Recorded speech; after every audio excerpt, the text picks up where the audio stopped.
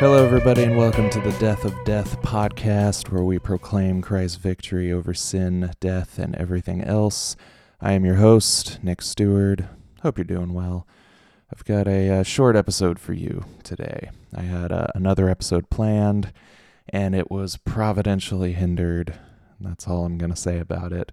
So we're doing this one now. Something I've been thinking about a little bit lately and just thought it was worth kind of expounding here on the podcast is this theme that kind of repeats throughout Scripture. It's essentially the question of whether God is holding things back from us. We see the first instance of this in the Garden of Eden when the serpent basically tells Eve that God doesn't want her to flourish. That was kind of the essence of the lie, and that basic accusation pops up over and over throughout the rest of the Bible. I remember a short film I saw probably 10 years ago that was called Thoughts of a Dead Atheist, and it depicted an atheist dying and having to play chess with the devil. And I can't really remember the whole plot, but the atheist who won the chess game, so he got to decide if he wanted to go with God or with Satan, if he wanted to go to heaven or hell. And at the end of the film, the dead man chooses to go with the devil because the devil convinced him that he'd be free. In pop culture, God and the devil are both presented as imperfect choices, really. One is a bit of a rascal, maybe, and one is like a schoolmaster who doesn't want you to have any fun. Heaven is boring and hell is like a mildly uncomfortable party. And that's not at all reality, but that's kind of the prevailing view of it. It's amazing how the lie that the devil told in the Garden of Eden is still being recycled over and over. You know, does God keep good things from us? Does he not want us to be free or to have joy or to have fun? The first point we need to make is that, yes, like God does keep some things from us if he has a purpose for it. Often we find that if he keeps things from us, those things either turn out to be really bad or they just aren't part of his good plan. Think about the garden. You know, God tells Adam and Eve not to eat from the tree of the knowledge of good and evil. You know, having knowledge doesn't really, sound like a bad thing, so why does he not want them to have it? Well, there's a lot to consider here. You know, this is, after all, the story that colors everything in the Bible that comes after it. First, it's not merely a tree. It was a test God used to determine if he should grant eternal life to Adam and Eve. It wasn't the knowledge that was bad. The tree didn't represent knowledge only, but the choice to determine good and evil for yourself, to make yourself the decider of things. When God is ultimately the decider. It wasn't keeping them from knowing the reality of good and evil, but making that choice for themselves. Another common misunderstanding about the tree is that it's somehow magic. It wasn't. Not really. There wasn't something magical in the fruit that changed them into creatures that suddenly knew things. It was the decision to eat the fruit that God had forbidden that changed them. It was the sin that changed them. God told them not to eat it, and they committed, what R.C. Sproul would call cosmic treason against God when they ate it anyway. See, the Bible doesn't really tell us anything about that fruit besides the fact that God told them not to eat it, and he told them that they would die if they ate it, and we see that once they did eat it, they were changed. They died spiritually that day, and they died physically later. So if we look at it that way, it doesn't necessitate anything supernatural or magical about the fruit itself, but the fact that human beings up until this point had not disobeyed God, and once they ate that fruit, they had. This is where understanding the destruction of sin is really key. It's a big deal for mortal, limited, created beings to shake their fist at the eternal, infinite, holy creator, to essentially tell him, I can make my own decisions about good and evil. No, you can't. You can't tell the standard of good morality and holiness that you know better than he does. Freedom is another huge aspect of what happened in the garden. People accuse God of not wanting them to be free. But in reality, Adam and Eve's state in the garden was as free as human beings were ever going to be. In Reformed theology, there's obviously a big controversy over the issue of free will. I guess I shouldn't say in Reformed theology. I would say, in theology, there's a big controversy. In Reformed theology, it's pretty settled. But I'll tell you something general about free will, and then I'll tell you something specific about the garden. In general, free will is a philosophical concept that was developed centuries after the Bible was written. That doesn't say anything to the reality of free will, but just that the Bible doesn't really have much to say about it. It wasn't something people thought about that much. Determinism, on the other hand, also has its fair share of biblical problems, so that's not the full story either. Our free will is limited by our nature and the sovereignty of God. However, we are held responsible for our actions, and we are making choices. Our freedom as creatures is also severely limited by our sin nature.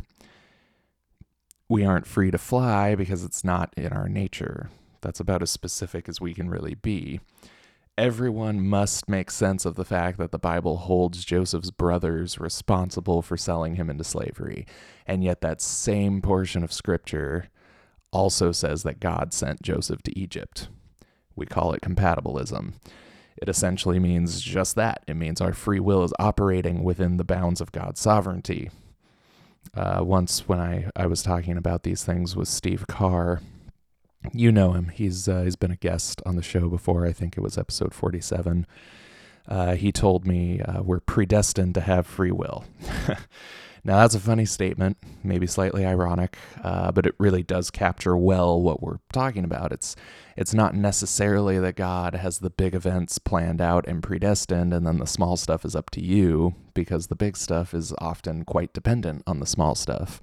It's more along the lines of the things you choose by your free will are also predetermined by God, which, makes your head explode. God sent Joseph to Egypt, and his brothers sold him into slavery. Both of these things have to be true if we are to take the Bible at its word.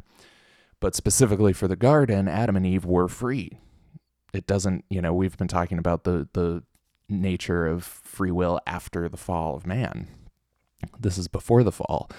Adam and Eve were free, and it doesn't mean that God didn't know what they would do, because obviously he did. He's omniscient. It means that they were free to eat that fruit or not. If they weren't free and God made them eat the fruit, then God is ultimately responsible for their sin, and that's bad Bible. There is a way in which, when we're talking about Judas and other things, that, God kind of ordains or predetermines sin without actually being responsible for it. But in the case here in the garden, he would ultimately be responsible for all the sin that would come from eating the apple. And it doesn't mean he didn't know it or didn't in some way plan it. It just means that he was not a coercive force in them eating the fruit. If they weren't free and they ate the fruit, or, God made them eat the fruit, then, that's not quite what happened. If they weren't free and God didn't want them to eat the fruit, but they did it anyways, like he predetermined them to not sin and they did it anyways, then that's a design flaw, and that's also really bad Bible. However, if God's plan didn't account for them eating the fruit at all, then that's also a deficiency in his creation and a deficiency in his plan. And you guessed it, that's bad Bible. So they had some level of freedom to choose. We don't know the specifics. We don't know how it all worked, whatever.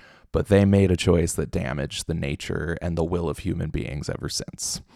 Our nature as human beings is now a nature of sin, which has fundamentally changed the nature of our freedom.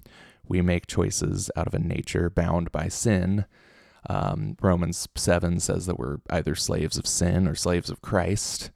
I would ask which one sounds more free to you. But, he takes us from being bound by the nature of our sin, and when we are saved and regenerated, we are now slaves to Christ, and we are in that nature now. So God was not withholding freedom or choice from Adam and Eve in the garden. The serpent was lying to them. He told them that if they ate the fruit, they would be like God. But here's the thing, they were already like God. They were made in his image. God had already given them something better than what the serpent was offering. All the serpent was offering was to obscure that image that they were given. God had given man dominion over the rest of creation, creation that he had just called good. So he gave man dominion over this good thing that God created, and that doesn't sound like God holding out on them at all. In fact, it even says that he gave them every tree in the garden to eat from except that one tree. He had given them more than they ever needed. He was also offering them eternal life. The garden, like I said, the garden was like this testing period, and if they had refrained from eating the tree of good and evil, they would have been given the fruit from the tree of life, and they would have been granted eternal life. And he makes a similar offer to Israel before they enter the promised land, this land flowing with milk and honey. Sounds like a paradise, right? Like a garden. Deuteronomy 30:19 says, I call heaven and earth to witness against you today that I have set before you life and death, blessing and curse. Therefore choose life that you and your offspring may live. But the lie the serpent told in the garden is one that continues to this day. The assertion that there's more to have outside of God. It happens all throughout the Bible.